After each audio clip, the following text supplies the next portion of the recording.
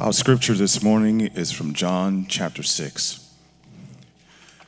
When many of his disciples heard it, they said, "This is a hard saying. Who can listen to it?"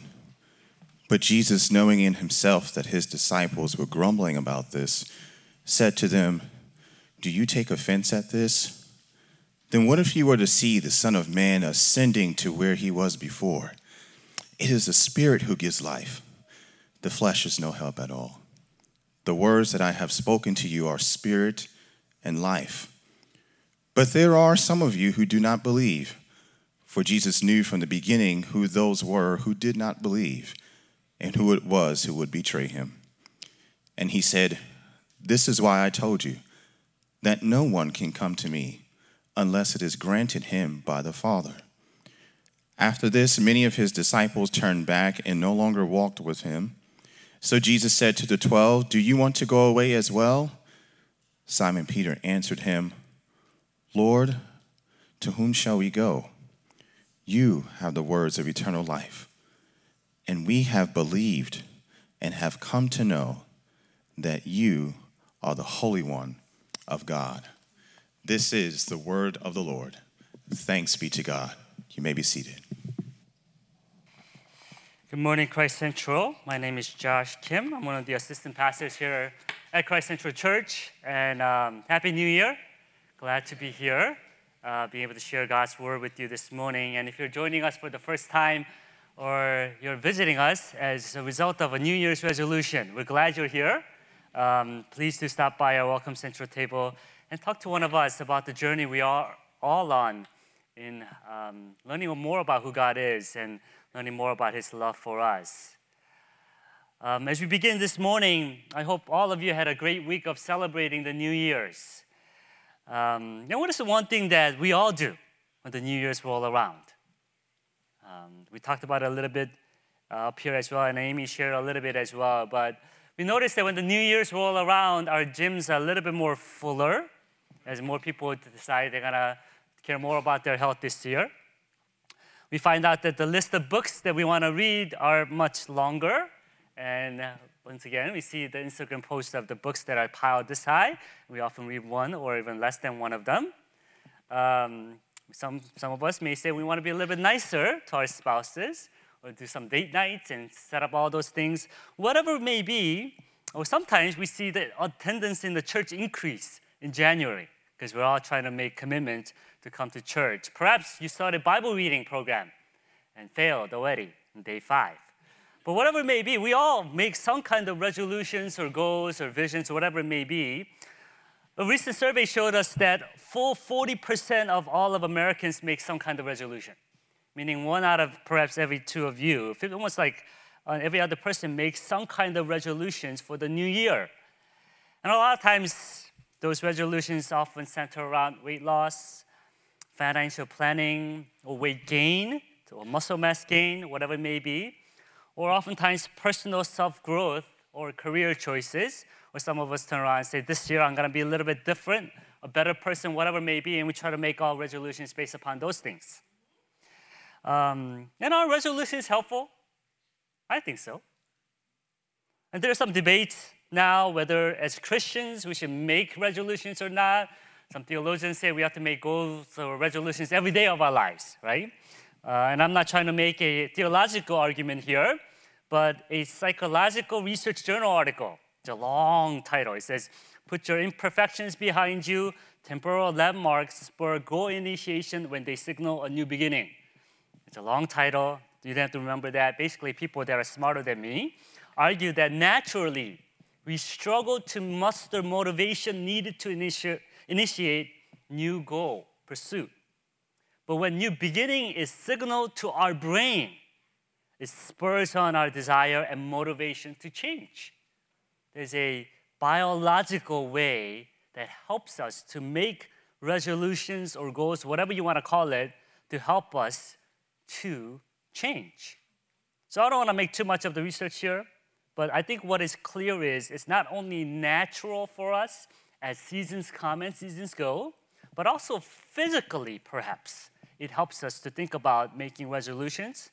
But I would also like to believe that it also helps us spiritually to make some commitments as you think about the new year that is coming up or is already here. That means, as we talked about again and again throughout this morning, that perhaps it is fitting for all of us here as we sit down this morning, as you think about the new year, to make some kind of commitment to be closer to our God this year. Maybe it is a fitting for all of us in our relationship with Christ to say, this year, I'm going to love God or learn what it means to love God a little bit more this year. Maybe it is fitting for all of us to say we're going to be in relationship with the Lord, deeper in a relationship with the Lord, a little bit more this year, whether through reading of the Word, through prayer, through fellowship, whatever it may be. What I'm proposing is that as followers of Christ, we could all make resolutions, commitments to follow God a little bit more this year. After all, we see a lot of resolutions or commitments throughout the scripture, don't we not? One of the famous one is Job 31:1, where Job says, I made a covenant with my eyes not to look lustfully at a girl, a commitment to fight lust in the heart. We even see God who makes vows to not end human life with flood by giving the promise of the rainbow. And whether the difference between vows and resolutions may be, and I'm trying to make it once again, not to talk about theological argument here, but I think it is very important for us to make some kind of commitments and resolutions. But as we talk about making resolutions and commitments, we also struggle to make them out of two fears. First fear is we struggle to make resolutions or commitments, and we struggle to make them because we don't know what to make of them or how to go about it. But perhaps the bigger fear that we have is a fear of failure. We don't want to make any commitments or resolutions because we feel like we're never going to meet up to their expectation. We start the Bible reading program, but you and I know in day 2 or 3, we may fall back. We start that gym membership, make the big commitment, but after about 2 weeks or so, that money goes to waste. So we all fear failures even before we start making commitments. And as goes, there's a saying that says there's nothing new under the sun. I believe those who went before us in relationship with God also struggled with same fear of failures and also failed along the way. So what I want us to do this morning as we look at the John chapter 6, a famous declaration of faith by Apostle Peter. In many ways, sounds like a resolution to me when he says, to whom shall I go? For you have the words of eternal life. And he makes a commitment to follow after him despite many of the disciples at this point turning away, walking away. And we're going to do a topical study looking at Peter's life based upon this resolution to see how he was able or not able to keep this resolution and learn lessons from that. And in order to do that, I'm going to borrow an outline from Dr. Catherine Milkman. She's a behavioral economics expert at University of Pennsylvania. Once again, I don't know what that is all about, but I just know that she's pretty smart.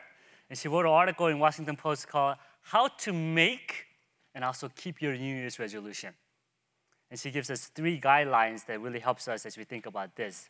First thing Dr. Milkman says, in order for us to successfully make resolutions and keep them, is you start with a bang.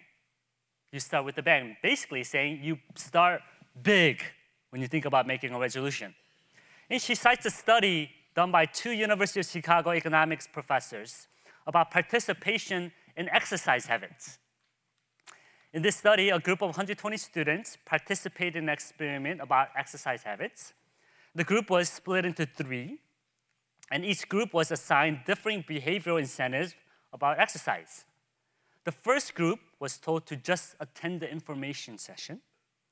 The second group was to track their attendance once a month.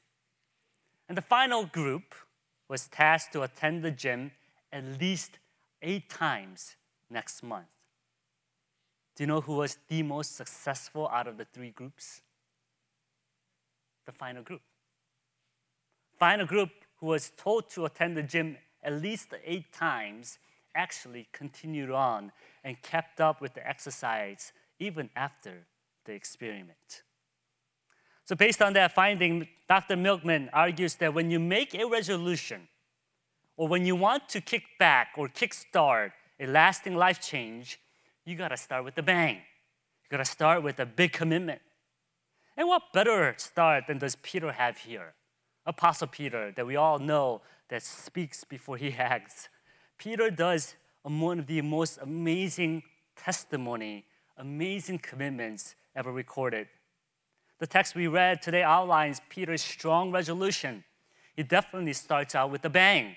It says in verse 68 that we read today, Simon Peter answered him, Lord, to whom shall we go? You have the words of eternal life. And we have believed and have come to know that you are the Holy One of God. What an amazing testimony at that. It is a statement that says, Christ, my all in all, I can't help but to go anywhere but to follow you. This amazing statement also comes on the heels of one of the most difficult teachings Christ gives.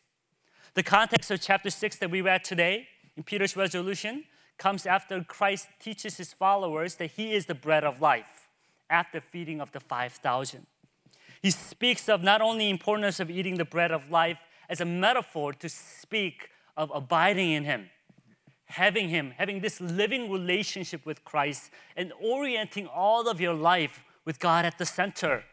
All of your life, rather than just coming to Christ for getting the bread or meeting your ends meet, whatever it may be.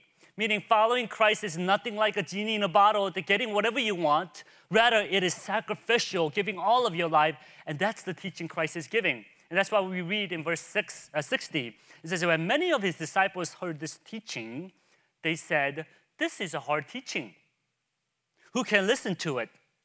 But Jesus, knowing himself, the disciples were grumbling about this, said to them, do you take offense at this?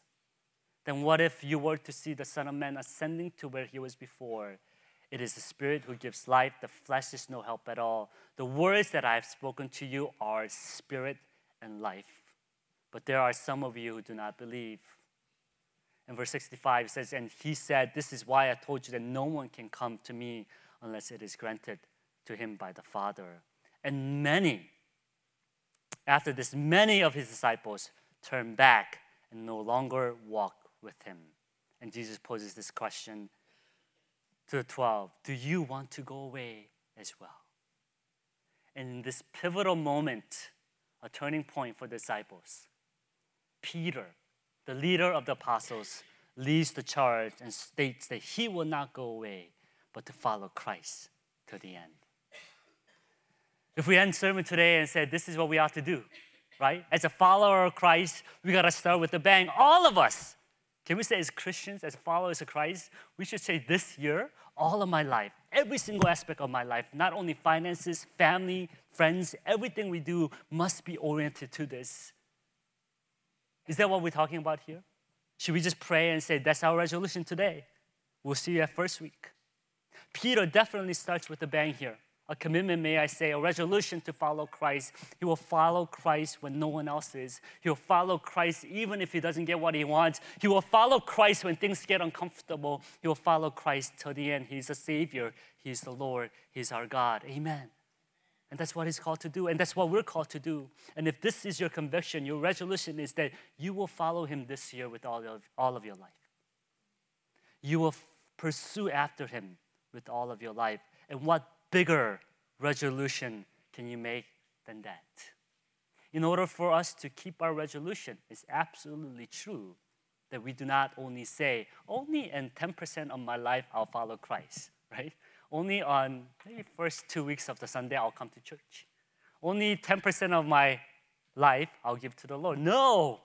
What Scripture's teaching us is we ought to start as we commit ourselves to follow Christ with a big commitment, meaning all of my life, all of myself to follow Christ. But is that what it's all about? A behavioral modification or just a mere commitment? Absolutely not, right? If we are focused on only our behavior modification as a resolution or doing more for Christ as a resolution, then we run into what we call a burnout. We'll fall back very easily. The focus of Peter's resolution is not only on a commitment of behavior modification, but rather his commitment to follow Christ is based upon a relationship with Christ. What he's saying is not only saying, I'm going to follow you with all my life only, but I'm going to go deeper in my relationship with you because you are my Savior and you are my God. Personally, God has made me in a way that I do not have a single romantic gene in my life. When I first started dating my wife, I realized God did a miracle. When I said, I like you, and for her to say, I like you too, it's like, wow, that's the first time I ever heard that. And it was like miraculous. A lot of my friends said, now I believe God is real.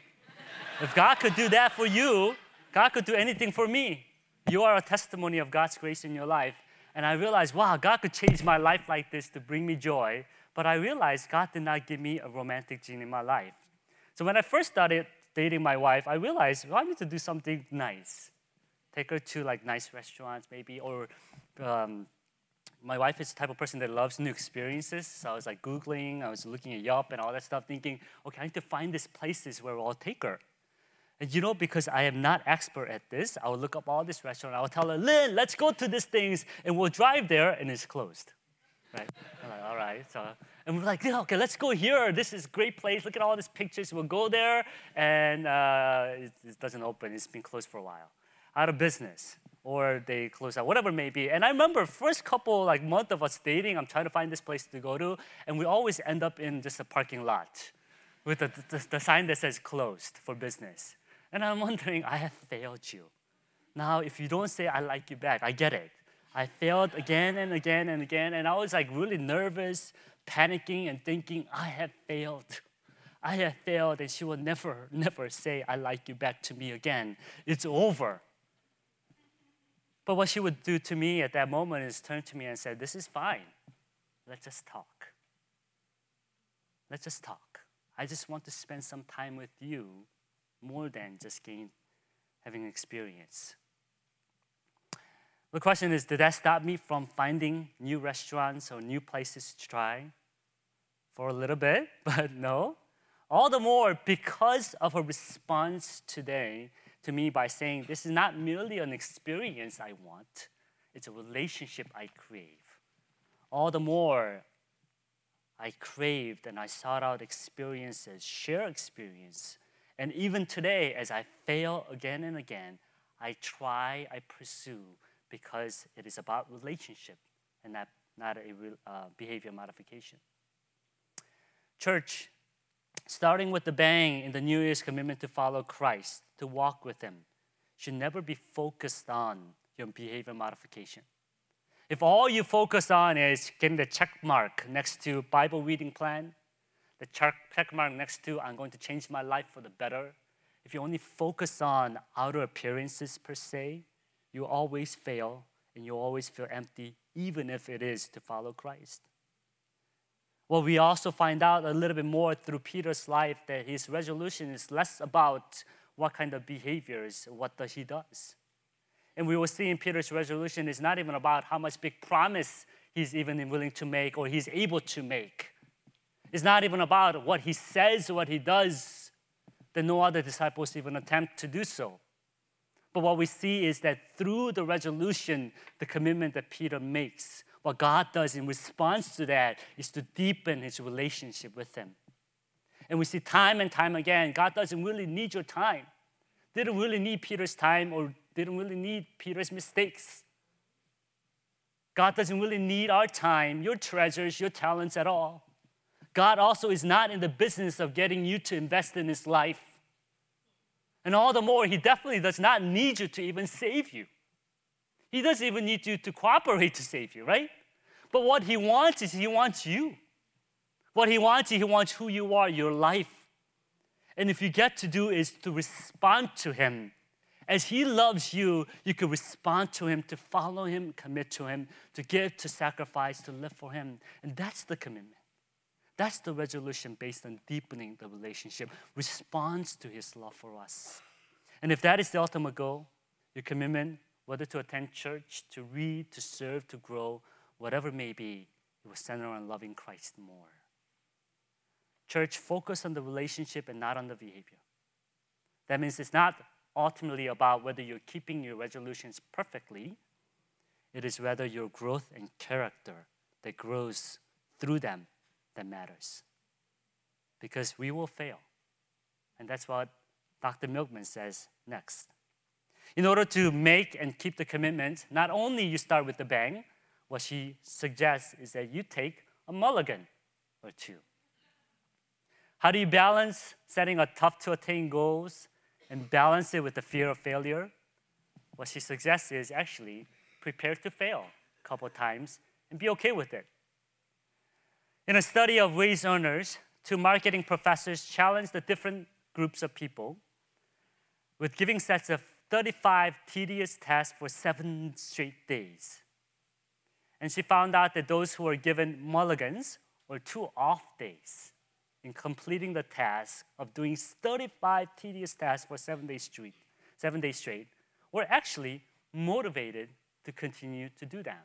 Knowing that you will fail motivated this group to continue in their commitment. So in conclusion, Dr. Milkman suggests that allowing yourself 2 off days in order to keep your commitment is a great start. And we all do that, don't we? If you go on a diet, you say, I'm going to have like off day on Sunday.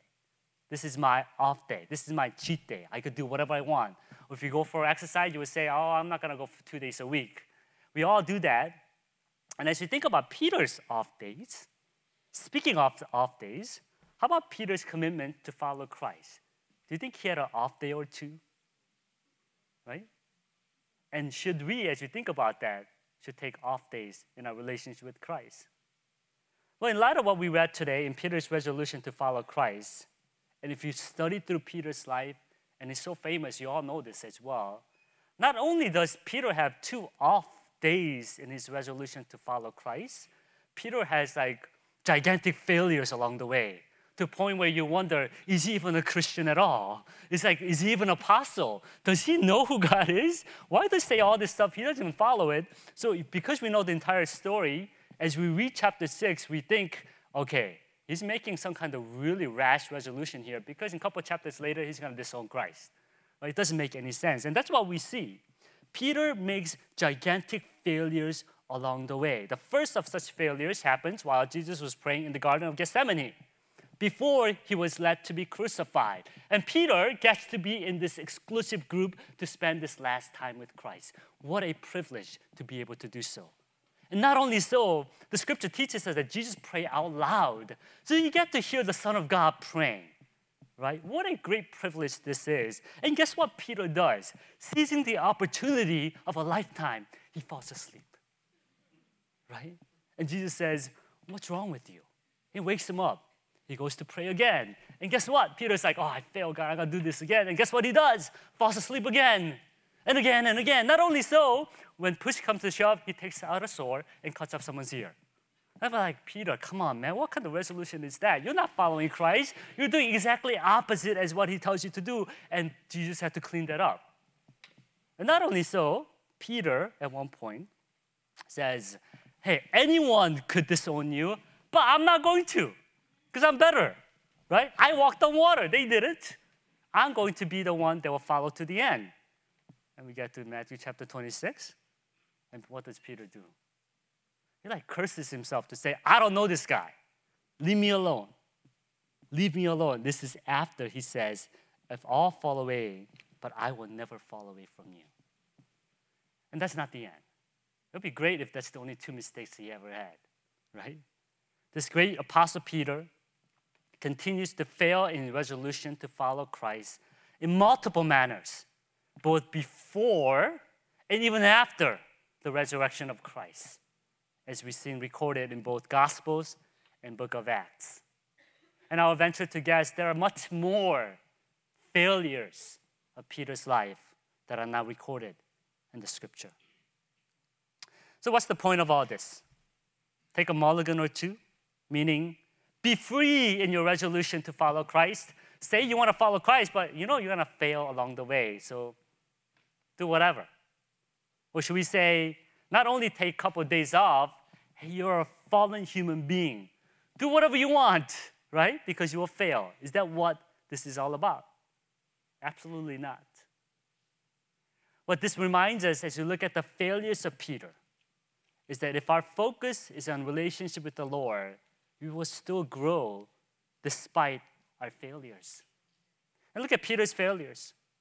Our fear of failures of making resolutions is often a result of not receiving or getting the desired results. We often fear that if we fail in our resolutions or commitments to follow Christ or do some things that we feel like we're not going to get anything that we want. And Peter surely failed. He doesn't perhaps even deserve a second chance here. But does Peter's failures in his life result in plan B for him, or plan C, or plan D? What if it was God who says, well, Peter, remember chapter 6? You told me that it was hard teaching, but you have the words of eternal life. Remember that? I'm holding that grudge against you. Remember that long time ago you said you're going to give my all, and like what happened? You had a child, you had a house, you had the retirement account, and you don't care about me. Remember you made the commitment to follow after me all of your life, despite all the struggles of your life that come my way, come on May, and now the life gets a little bit more complicated, and you're like, oh God, I don't really want to go to church today. I don't really want to send my kids to this. I don't want to sacrifice a little bit to this. Remember that one time you say, God is calling me to this, but you're saying, oh, maybe not anymore. And does God say, well, I'm going to keep you to your word because you failed. I'm going to punish you for that. Is that what God does with us? Is that what God does with Peter? Absolutely not, right? In an interaction with Peter after Christ rises again from the dead, in John chapter 21, as Jesus makes breakfast by the fireside for Peter, and as he takes Peter on a walk, in the 3 different incidents, Jesus turns to Peter and asks him, well, Simon, son of John, do you love me? Well, Simon, son of John, do you love me? Well, Simon, son of John, do you love me? And Peter should be getting this by now, right? But he doesn't. He gets hurt. It's like, don't you know that I do? But what Jesus is doing through this interaction with Peter after the resurrection is restoring his love for him again and again and again, after Peter denied him 3 times in 3 gigantic failures. And all the more what we see, what God does with Peter is his plan for Peter does not change. John 21:18, it says, truly, truly, I say to you, this is after he restores that relationship 3 times. When you were young, you used to dress yourself and walk wherever you wanted. But when you're old, you will stretch out your hands, another will dress you and carry you wherever you do not want to go. This, he said, to show by what kind of death he was going to glorify God. And after saying this, he said to him, follow me. Simple words. Follow me. Just as the first time he called Peter, follow me. And the church history tells us that this Peter, despite his failures, who failed again and again and again, a number of times we would never be able to imagine possible, who often spoke before thinking, he followed Christ. He kept his resolution to go after Christ until the end. And even was crucified upside down, as history tells us, because he felt he was unworthy to die in the same manner as his Savior. Church, once again, it's not about a behavior, isn't it? The focus is on whom you are following this year. As you and I learn what it means to follow God this year, what we do is not doing more for him. As we talked about before, he does not need more of you doing things for him. But the question is, what do we do as we follow him is learn more of his love for us. And especially in our failures. And trust me, you and I will fail. Our church will fail. All of us will fail consistently again and again and again throughout this entire year. What we can learn in our failure is not to say, I can't do this anymore, and to walk away from him. I think a lot of times we do that. We make commitments to the Lord and we fall into our failures. We say we can't do it and we stop doing it. We stop trying it. And it really shows that it's all about you and what you're trying to do.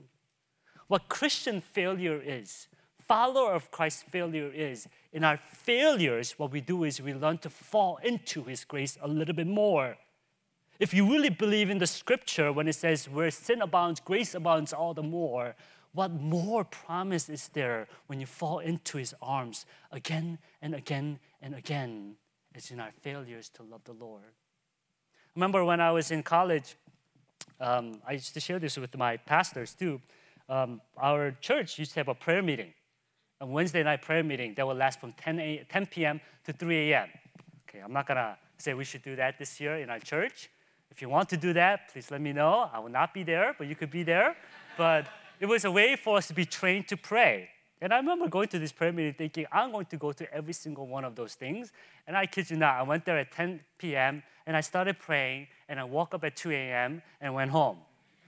And I was so depressed. The next day, I woke up, I'm like, Lord, why did I even go in the first place? I was so depressed about it, and I was just actually ruined my day, more so than like uplifting me. You're supposed to come out with prayer with the Lord, be pumped to love the Lord, but I was so depressed.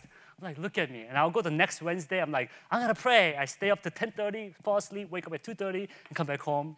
And again, and I'll do this. One time I talked to my pastor, I'm like, I will never go. There's no point anyway. Might as well sleep in my bed, right? Enjoy my time. And he jokingly said, isn't it better to sleep in the arms of our Father as you attempt to pray? And I'm not saying that was all that. I'm not saying I never fell asleep or saw that it was nice falling asleep in the arms of the Father. But what I saw in His wisdom for me was, despite my failures, what I learned was that He still loved me. And it's better to be in the arms of our Father who embraces my failure than on my own trying to make it.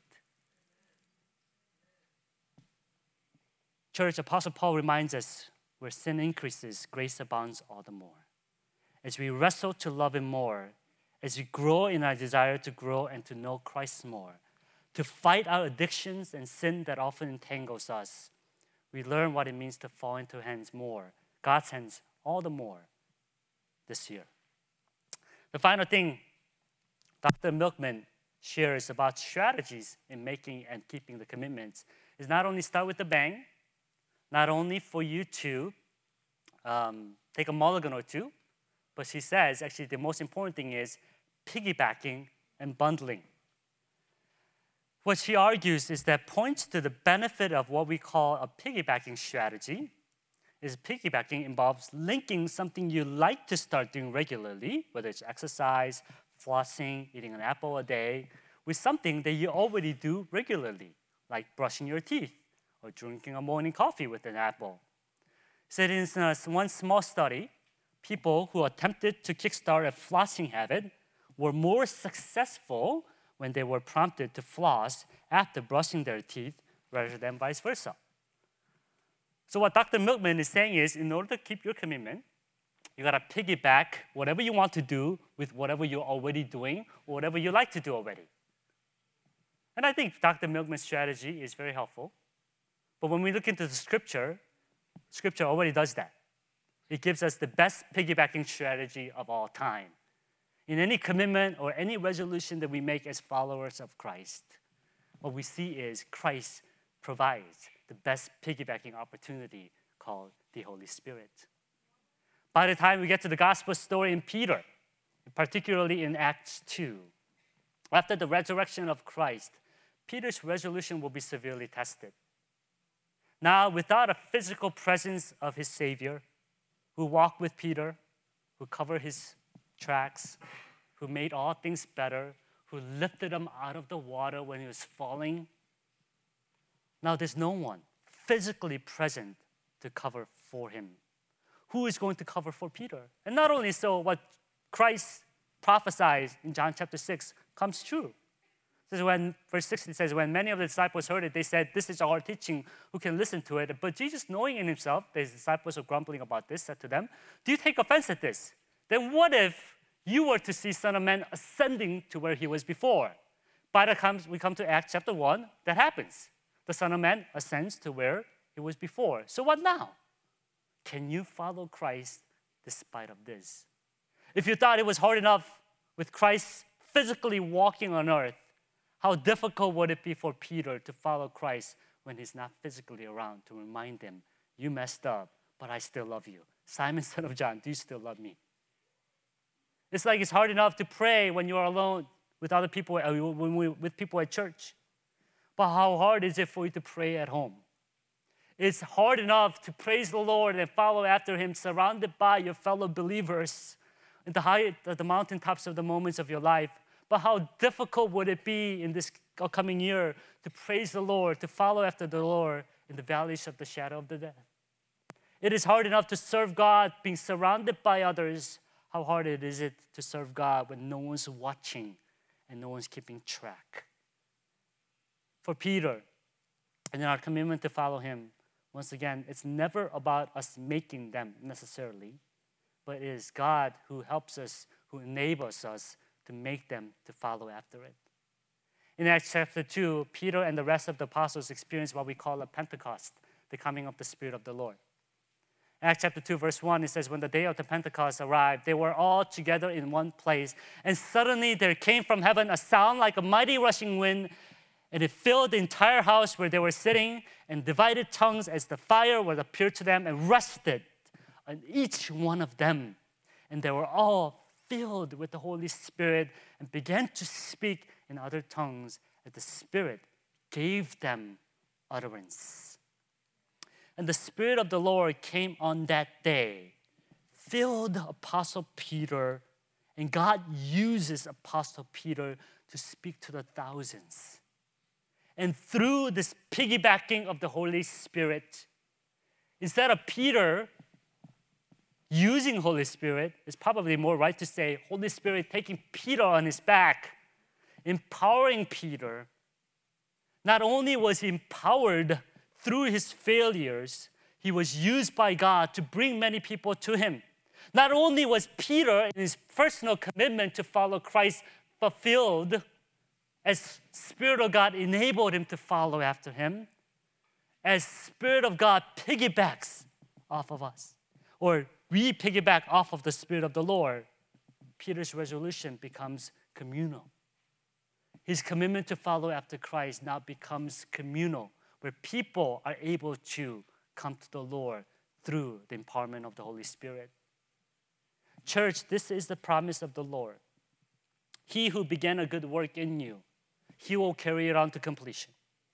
He's not only the author of our faith, but also the perfecter of your faith. And as we've been hearing again and again through our sonship series, He's not done with us yet. He knows us even before we cry, Abba, Father. He's present with us in our failures. He loves us, He loves us, He loves us. He's at work in us, and nothing can separate us from the love of Christ. Despite our failures, our fears, to the valleys of the shadow of death, through our circumstances that often is out of our control, God is ever so present, wanting us to follow Him again and again and again this upcoming year. As you think about what it means to follow Christ this upcoming year, He's already before you. He's already beside you. He's already behind you. And what we see is He's worth it all. As you experience His grace, will you place your absolute trust in Him in response to Him? It's not merely making resolutions and commitments saying, I'm going to do this for the Lord. It is saying, because of great love I have experienced, as I think about who Christ has been for me, I'm all the more going to respond in loving the Lord. It's not about I am called to this per se. It's God has called me to this, and therefore I'll respond and follow Him, along with Peter saying, to whom shall we go? For you have the words of eternal life. You are the reason I can run. You are the reason I can be faithful. And you are the reason I will strive to love the Lord this year a little bit more. And the fruit of our life will bear its fruit, not because of what I've done, but because of the impact of God's grace in my life. This past week, I was able to take my annual trip to Chicago to see my parents. It was cold. I found out there was like 70 degrees in Charlotte, North Carolina, and it was about 30 degrees when we got there. And we were wondering, why did we make this trip? But it was great seeing my parents. And one of the joys that I have whenever I go back to visit my home is to visit my parents' church. This church is a church I attended when I first immigrated to the States. As elementary school, awkward as I can be, more awkward than now. It's a miracle that I'm still awkward, but less awkward than now. And I was unsure of myself, lost all my identity, and just didn't know what I was supposed to be doing, didn't know who I was. And I remember going to this church, sitting all the way in the back. Not saying all the way people in the back, you're struggling with identity, but I would always sit in the back and wondering, like, I wanna like hide, right? No one talked to me. I just wanna hide. I wanna go back to my own home because I don't know. I can't speak the language that you speak. I don't know what kind of songs you're singing. I don't know anything about this. I just wanna hide. And this pastor, who just was out of seminary, brand new pastor, spoke to me in a broken Korean, saying, "Welcome." And he would invite me. He would have a special interest in my life. And every week I would come. He would translate or try to speak this in broken Korean to me of what he was trying to teach his elementary school students. The pastor is still there. He now leads the adult ministry there. He's been there for 25 years, about 30 years now, I think. And every time I go back home, I have a privilege of walking into the church and seeing this gray-haired man now, my young elementary school pastor, faithfully ministering to his congregation. And every time I go up to him and shake his hand and say, "Thank you for loving me. Thank you for speaking the truth in my life," he would always say, "You're the only fruit that I have." I don't know what I did. I'm so thankful that you still come back and say thank you, you know? But you know what? He's just being humble. Throughout his ministry, I could name countless, many who were impacted, who are still impacted through his story, through his ministry, through his sacrifice, and through his commitment, through his resolution to follow Christ every day, to serve and to love the lost. Perhaps just one person at a time was his commitment coming right out of seminary. It may not have been the most glorious, most life-impacting, most outlandish, city-changing, the world-changing commitment that he probably made. He probably made, I feel bad for that guy. I'm going to say hi. Perhaps a single, simple commitment to love the lost. But it definitely made an impact in my life. Yesterday, we were at men's retreat. And one of the greatest moments that we had was we had a couple guys that shared their testimonies. And man, as I was sitting there, my heart was going out not only for the people that were there, but many that were not there. And I was thinking, man, you needed that. I needed that. Because your commitment to follow Christ, that resonated. As Pastor Omari said, you may not know who you have impacted. Your personal commitment, your story resonates. Why? It's not because you have such a great story. Why? Not because you are so faithfully following Christ. As we have heard, many failed again and again and again. It resonated, it impacted, and it continues to change our church today because you are piggybacking off of the Spirit of the Lord working through you to impact this church. Your growth, your commitment is never about you and you alone, but it will impact the people of God you're called to love.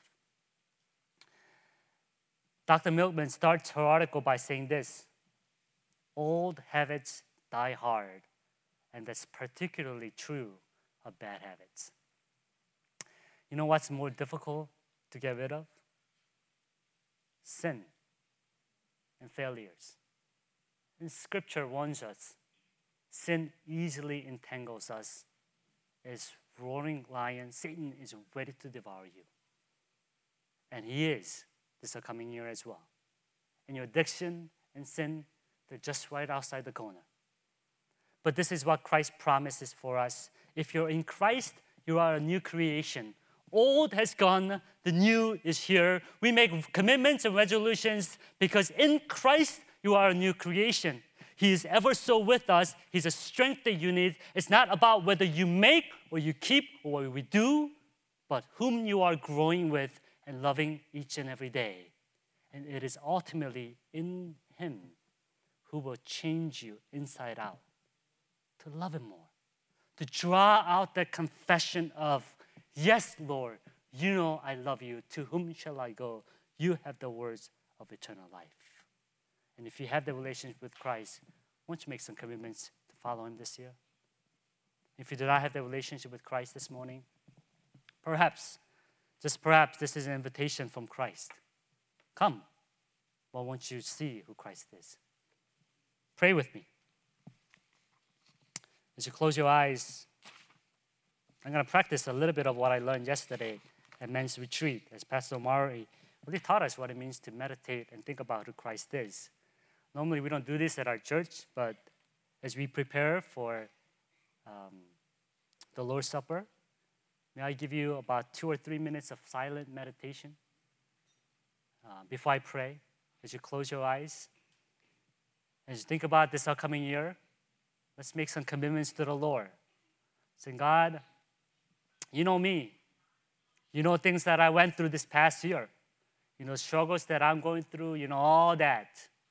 Lord, as I think about what you have done for me, this is what I want to do in response to that. Whether it is I want to love you more, a little bit more, by spending a little bit more time with you. Perhaps it is saying like, I want to reach out to that person. Perhaps it is to serve, to give, to sacrifice, to connect, to let go, to learn, to hear, whatever it may be. Can we make some commitments to the Lord?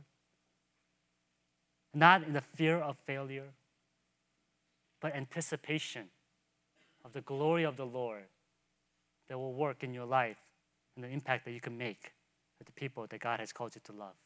Not because of you, but what the Spirit of the Lord will do through you as He empowers you. Let's do that, shall we? As you close your eyes, make some commitments to the Lord.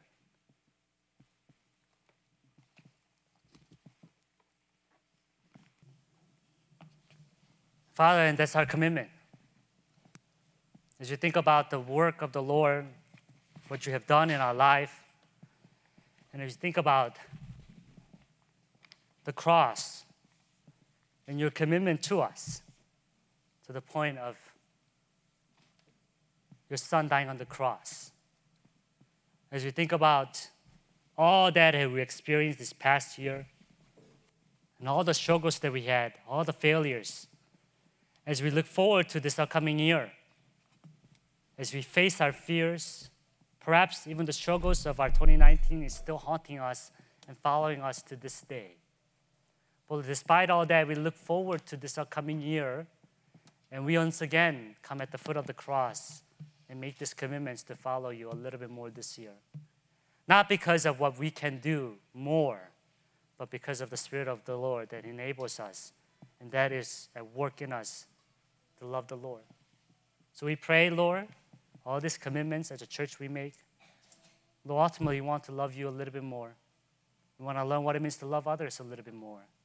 We want to learn what it means to have the heart of Christ a little bit more.